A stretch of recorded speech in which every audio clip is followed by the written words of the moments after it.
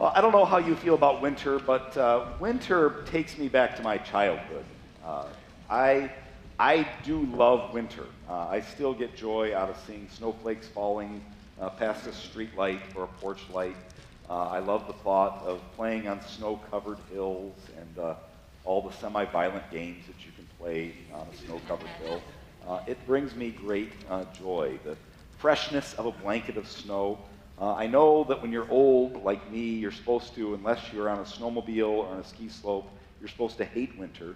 But I really do love winter. It brings me back to my childhood. One memory that it brings to me is of my dad.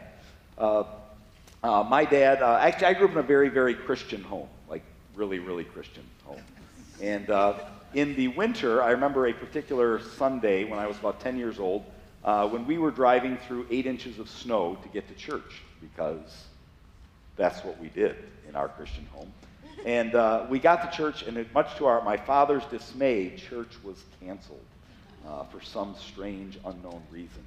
And so my dad did what any reasonable Christian man would do. We drove 20 minutes in another direction, actually in good weather, 20 minutes, to another church to find one that might be open on a day when there's 8 inches of snow. We got there just as the service was concluding, but we did go to church that day. That's winter. Thinking of my childhood, really as studying the parables, we're in Matthew chapter 13, and we're each Sunday in January, we're going to be studying one of the parables, one or two of the parables in Matthew chapter 13. It also brought me back to my childhood where we learned really the simple, basic definition of a parable. And that is, a parable is an earthly story with a heavenly meaning. Your childhood was a little bit like mine, too. An earthly story with a heavenly meaning. As I thought about that, as I studied, I said that there's something right in that definition, and there's also something wrong with this description of a parable.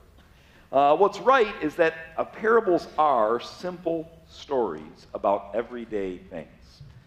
They reference farming and fishing, lost coins, sheep, wayward sons. Maybe not all of those things are part of our lives, but in the first century world, those would be familiar activities, familiar features of life in the first century. And so there is something true about it being an earthly story.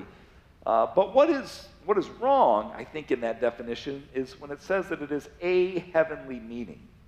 It gives the impression that there is one moral or one message from a parable, that it is simple. And as long as you get that one fact, that one takeaway, you have done enough.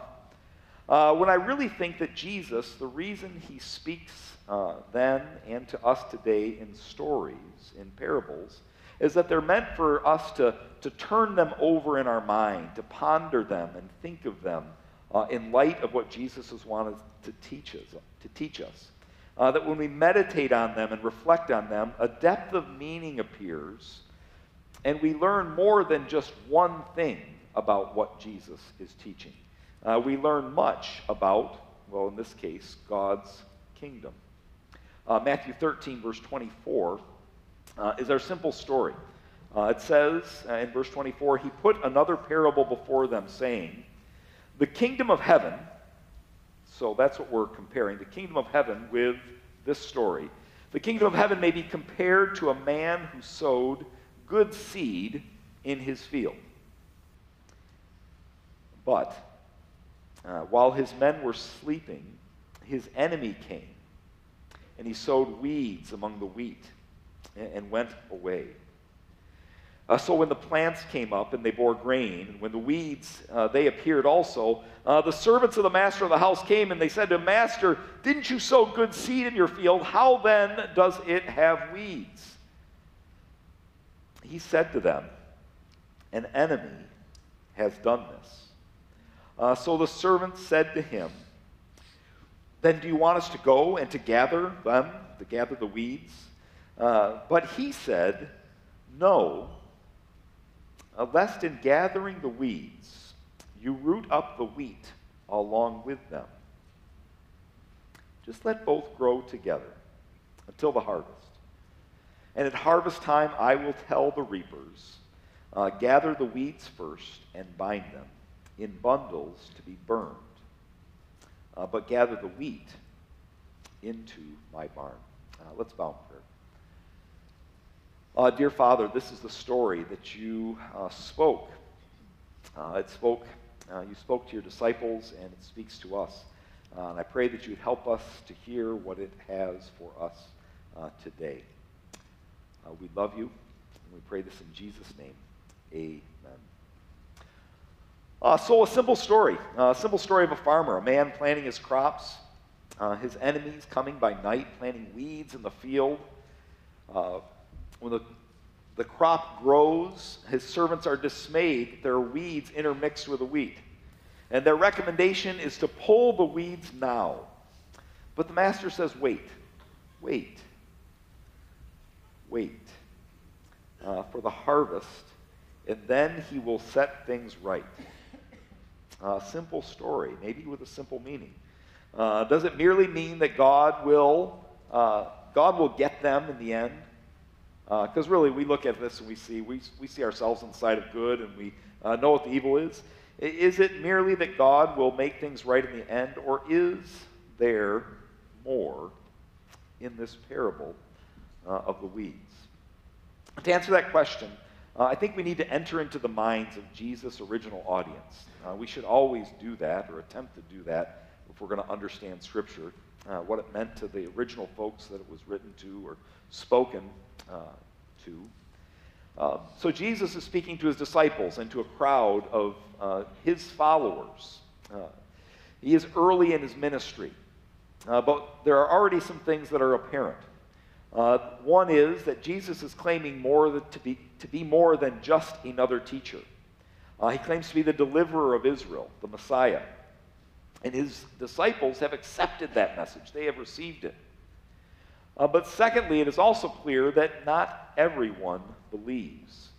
In Matthew chapter 11, several weeks ago, we studied that Jesus spoke about unrepentant cities, entire cities of people that were unreceptive to him and to his message. In chapter 12, he's accused of violating the Sabbath by the religious leaders. And later on, he's accused of even doing miracles by the power of the prince of demons. Obviously, not everyone is receiving this message, and they're not receiving Jesus as the Messiah. To Jesus' disciples, I am certain that this created a huge problem. The disciples knew that they were God's chosen people. And God's chosen people were waiting for a Messiah, and they believed Jesus to be the Messiah, but the reality is not everyone did. And I'm sure they asked themselves, why doesn't everyone believe? We're your people. Why don't your people believe? Is this a sign that you're not the Messiah? Is God's plan failing? Or maybe we're doing something wrong. Or maybe God's doing something wrong. Jesus' disciples, they listen to Jesus, or Jesus, as he tells the story, he tells it, I believe, to disciples and followers who are saying, what does it mean, the reality that not everyone is receiving this one that we believe is the Messiah? Now, we are not first century Jews, but I think there are parallels. There are parallel questions that are in my mind at least, and perhaps in yours as well. Do you ever wonder, if God's word is true, why doesn't everyone see it? Why not everyone? Can't God make it so that everyone believes? Maybe at least everyone that I care about. I would like that. Why is the church divided into so many denominations? Why is there so much evil in the world? Abortion, natural disasters, violence, pandemics. Why doesn't everyone believe? Why is there so much evil? I think it is into this context that Jesus speaks this parable. And he tells us, once again, a simple story of a farmer planting his seed. The good news about this parable is that, kind of like your math textbook in elementary school, some of the answers are in the back. Did you know that? Just go down to Matthew 24:36, and Jesus' disciples asked him and said, what does this parable mean? It's a simple story, but Jesus, what are you getting at?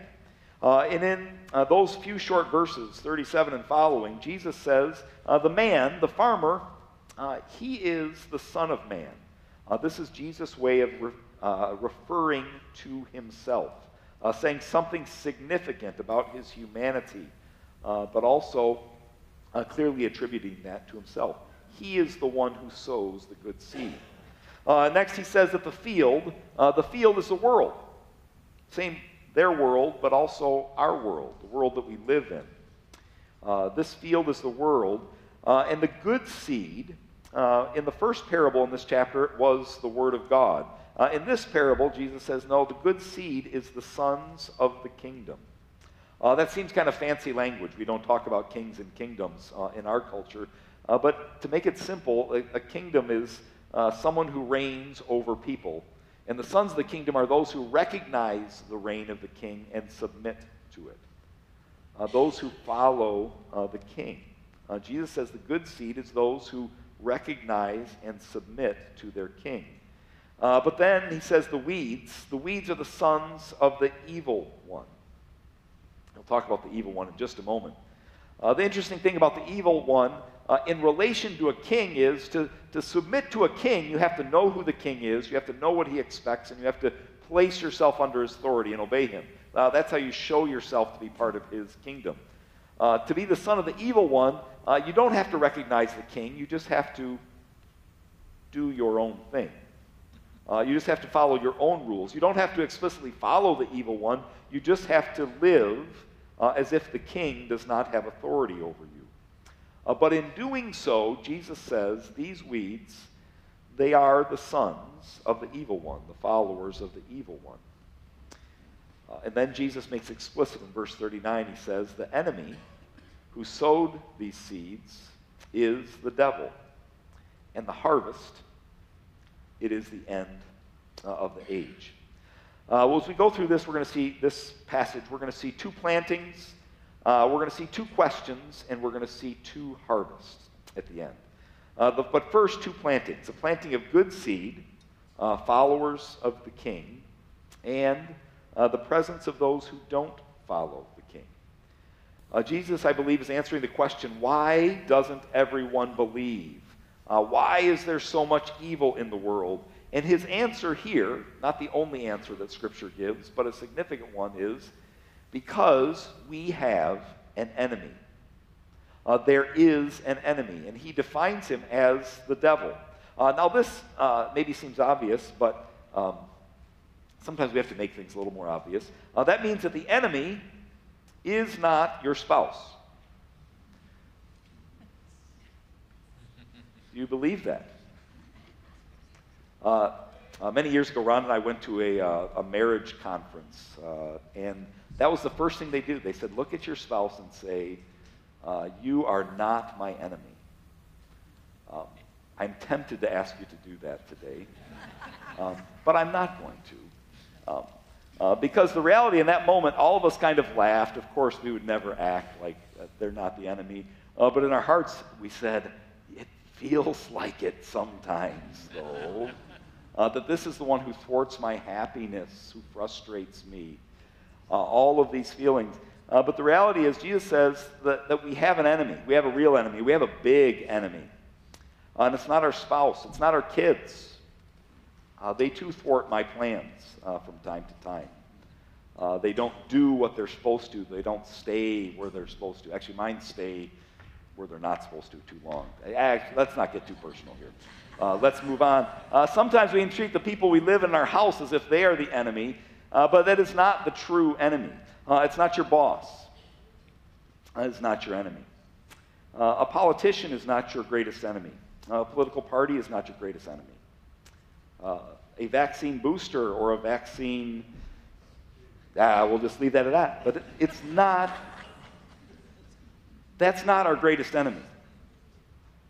The enemy is the devil. And if we treat lesser enemies, we misidentify them as a private enemy, we will be misguided. Our energies will be misused in the wrong direction when we fail to realize that there is a real enemy who has a goal and a desire, something that he's trying to accomplish, and has an end.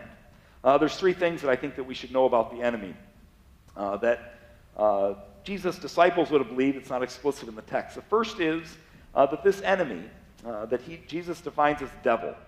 That's the New Testament word for Satan.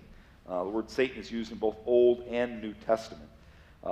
The first thing is that Satan is a created being, that he is real and he is a created being. This means that he can be both powerful but not equal to God in power. The clearest passage that we have about Satan's beginning is back in Isaiah chapter 14. I'd invite you to turn back to Isaiah 14 for just a minute. Isaiah chapter 14 is a chapter that is judging the enemies of Israel, the enemies of the people of God. But in the middle of this chapter, there's a section that seems a little bit too grand and big for any human enemy, any human king opposing the people of Israel.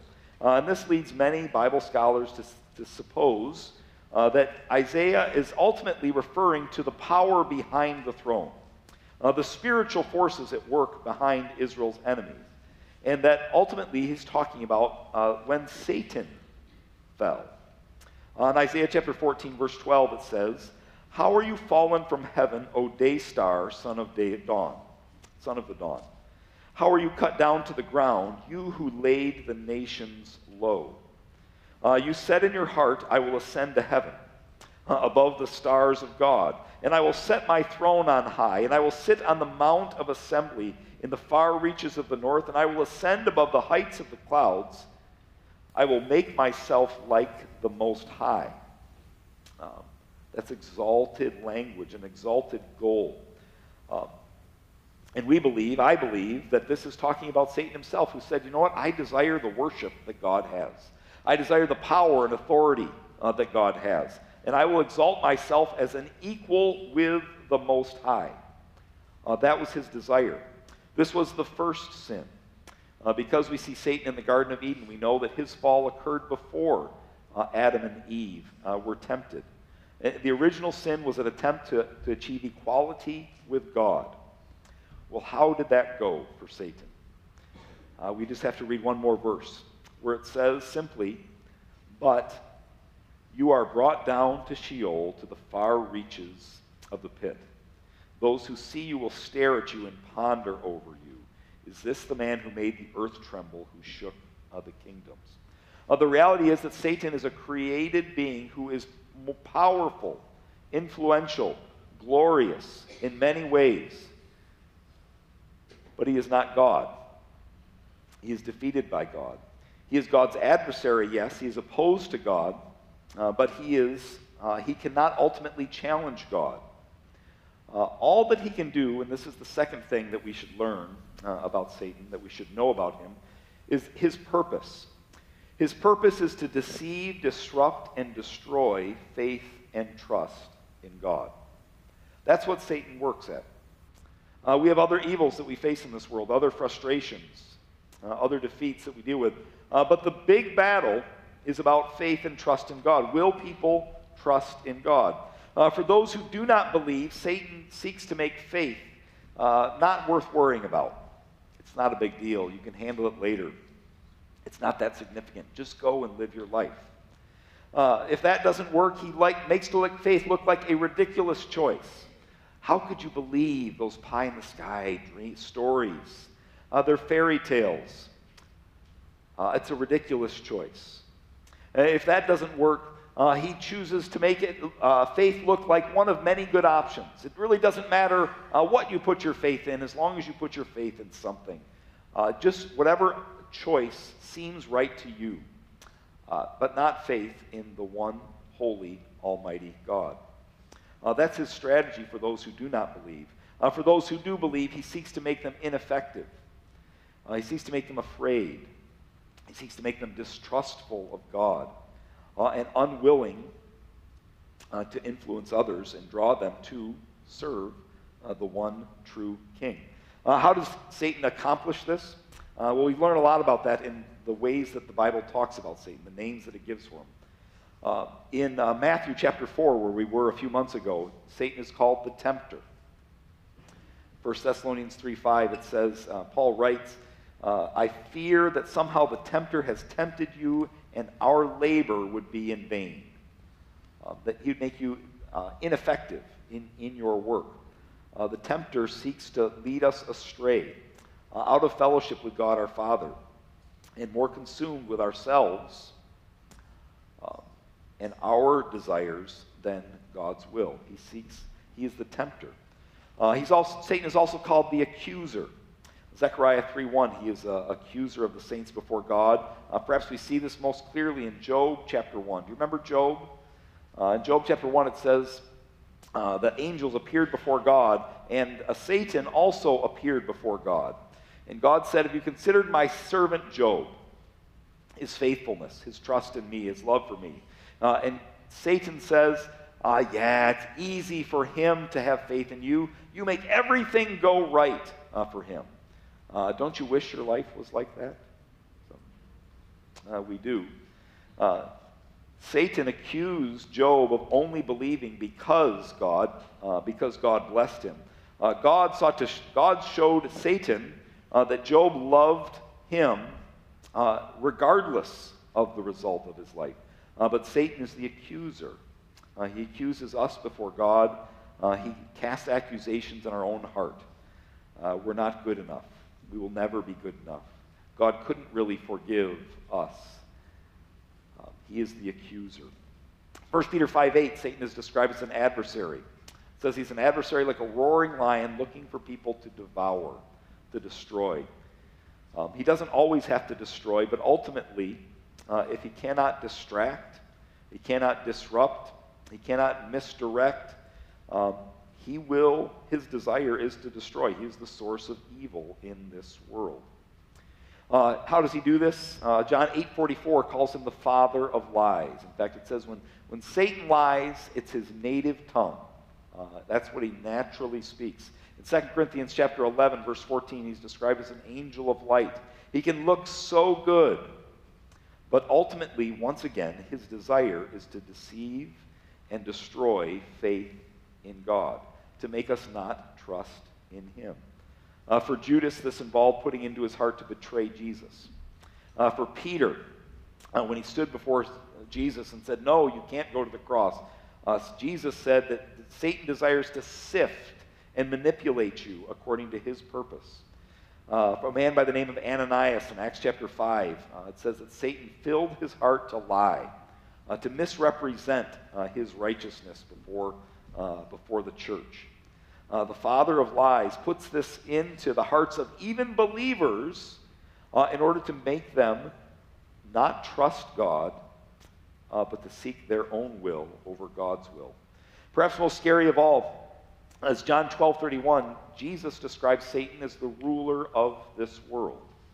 2 Corinthians 4:4 calls him the prince of the power of the air. Now, what this means is that Satan does have real authority and power and influence in this world. He is at work seeking to undermine the plans of God, to distort and corrupt God's plan in the world. He is active. He is powerful. That's scary. But he will ultimately be unsuccessful. That's what the story tells us. He is at work. But God's plan will not be stopped. That's the third truth that I would say about Satan. Matthew 25:41 tells us that hell, the final place of judgment, was originally planned for the devil and his angels. That ultimately, he has a destiny in store, and he knows it. He'll do his best to delay and disrupt God's plan, but his eternity is secure. You know, that's a lot about Satan. That's a lot of talking about the devil. His role as our adversary, his tempter, his accuser. We could be consumed with it and with finding it. But I would just caution us that what Jesus, the message of this parable, one of the messages of this parable, is that we need to remember that there is an evil one who is the source of evil. But ultimately, his end is secure. His battle is the big battle. He is our true enemy, and when we are fighting lesser enemies, we can easily be distracted from the battle over faith and trust in God, which is of primary and most significance. So who are you fighting? Who are you treating as an enemy today? Remember who the true evil one is, the true enemy. The enemy is good at what he does, though. He really is. We see that in this story once again. Now, there are two plantings, and eventually those crops take root, and they start to grow up. And it becomes apparent at a certain point that the servants notice that there are two crops growing from these two plantings. Life-giving wheat, maker of bread, the foundation of the diet of a first century person. But also a semi-poisonous weed, probably called darnel. It's a rye grass that if mixed with wheat, has some damaging effect if you eat enough of it. In its seed form and its early growth, it's difficult to distinguish from wheat. It's not until full maturity that the head of the wheat appears, and then you realize what is wheat and what is weed.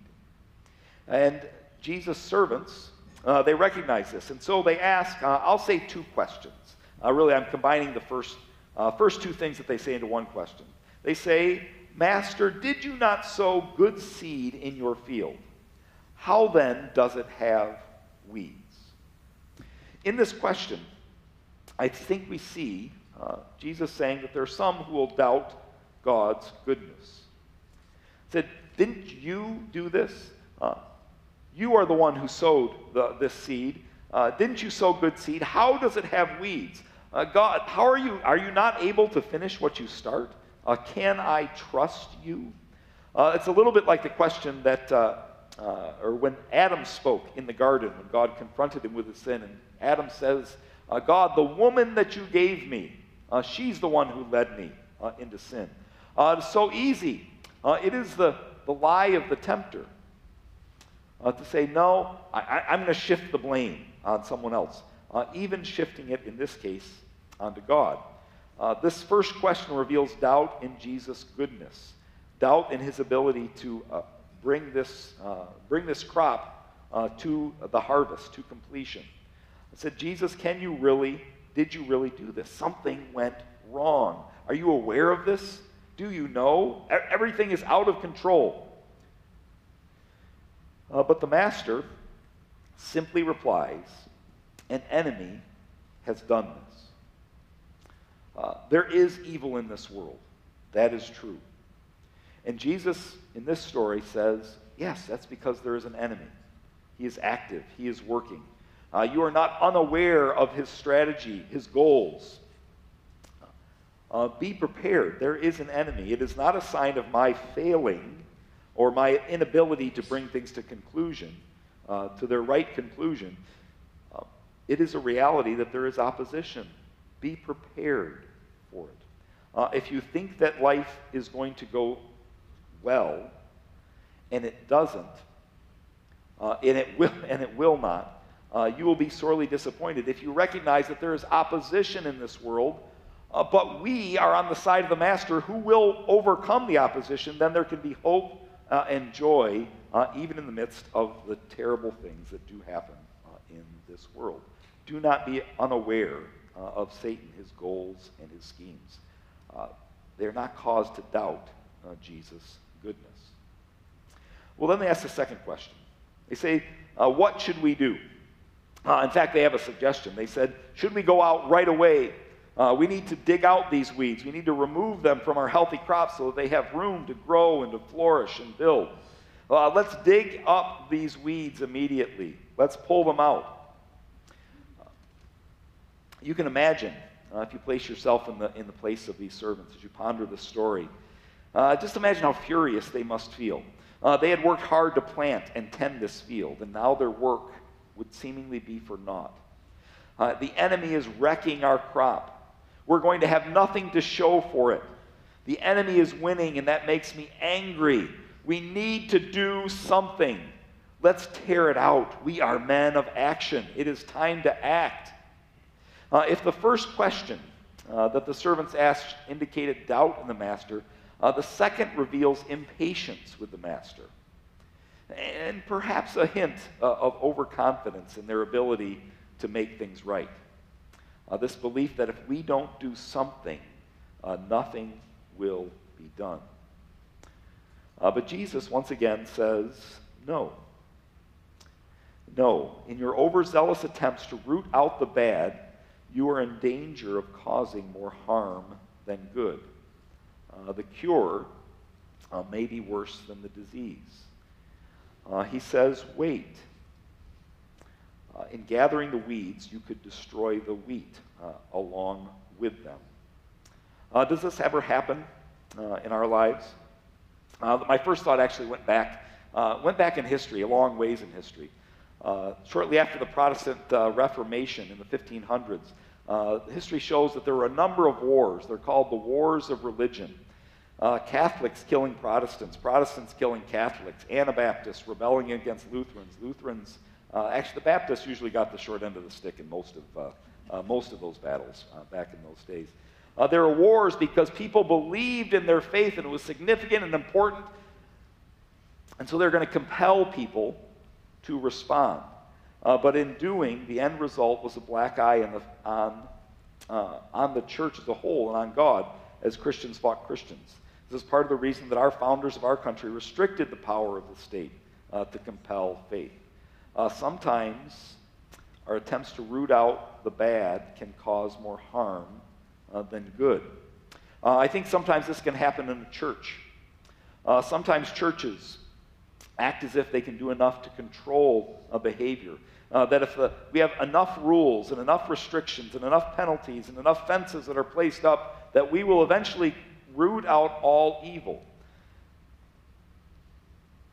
It's an overconfident belief that I can, by managing external behavior, I can control people's heart and create faith and trust in God. And the reality that doing more, that rushing ahead, and a confident belief that I can make everything right often leads to bad results. It happens sometimes with parents.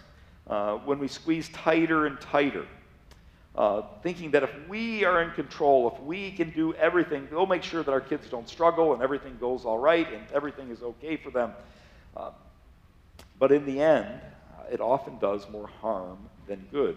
Jesus says, no, now is not the time to fight this battle.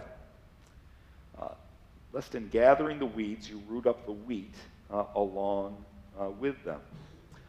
Well-intentioned good in the fight against evil can, if not done in God's time, do more damage than good. Jesus says, wait. None of this is outside of my control. I still have a plan and a purpose that I am working. And so he says there are two types of seeds, but know that there are going to be two harvests. In the later portion in this chapter, he describes that harvest in a little bit more detail. He says in verse 41, the Son of Man will send his angels, and they will, at the harvest, they will gather out of all his kingdom all the causes of sin and lawbreakers, and he will throw them into the fiery furnace. And in that place there will be weeping and gnashing of teeth. And then the righteous will shine like the sun in the kingdom of their Father. Jesus says there are two harvests coming. He says, in the right time, I will come and I will make things all right. That the part inside of your whole that chafes against the lack of justice and evil that is called good and good that is called evil, that part that cries to say, this is not right. It should not be this way. That Christ will come and justice will be done. There will be punishment for the wicked, it says. That they will join the devil and his angels in the place that was prepared for them. When will this happen? Well, last month, Pastor Chris talked from Galatians chapter 4, verse 4, when he said that Christ came in the fullness of time, when the time was ripe.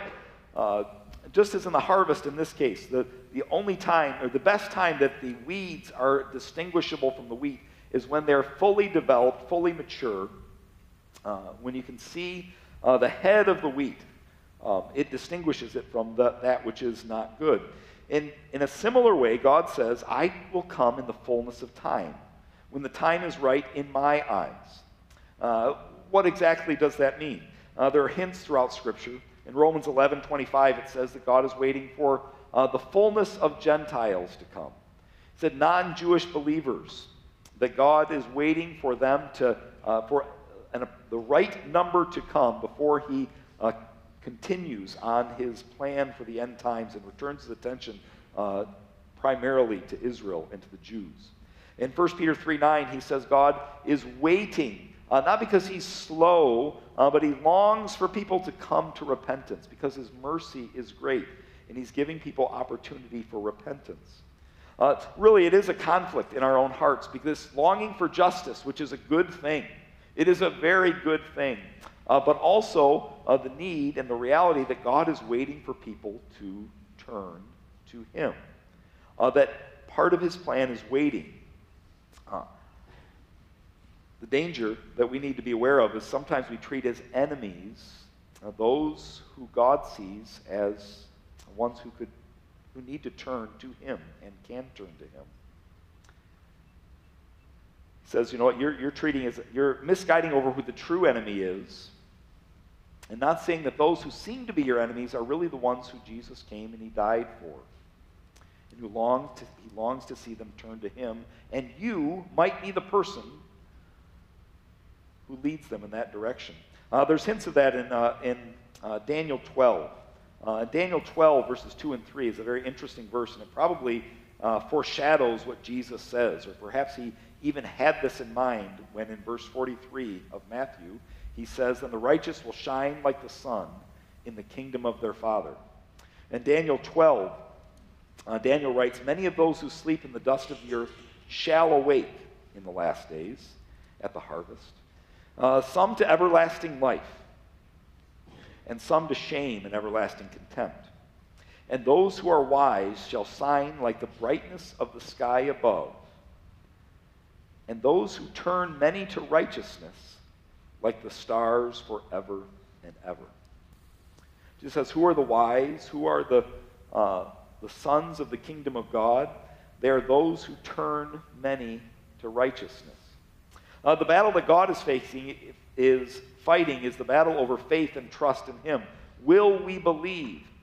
He showed the extent of his love by the major battle in that war was of his son laying down his life so that people could see the extent of his mercy and grace and be drawn to him. That is how he fights this battle. And he says, our job, if we are wise, if we are sons of the kingdom of God, is that we too should turn many to righteousness, to turn people to righteousness. That is our calling in this world, in this life that we live. A simple story Jesus tells, a simple story of a farmer, of 2 plantings and 2 questions and 2 harvests. But as we ponder that story, as we think about it, there's much that is there. I think Jesus is telling us, first, don't be fooled by who the real enemy is. Don't choose the wrong enemy to spend your life fighting against. I think he tells us to don't be dismayed by unbelief. Don't give up by the presence of evil. It has a source and it has a place, but the harvest is yet to come.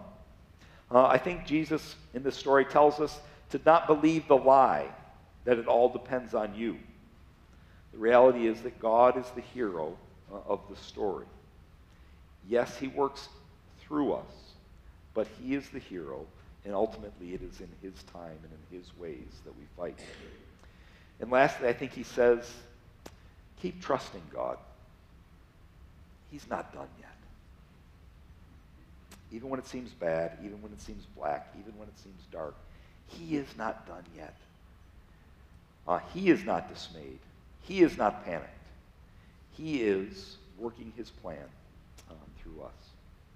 He who has ears, let him hear.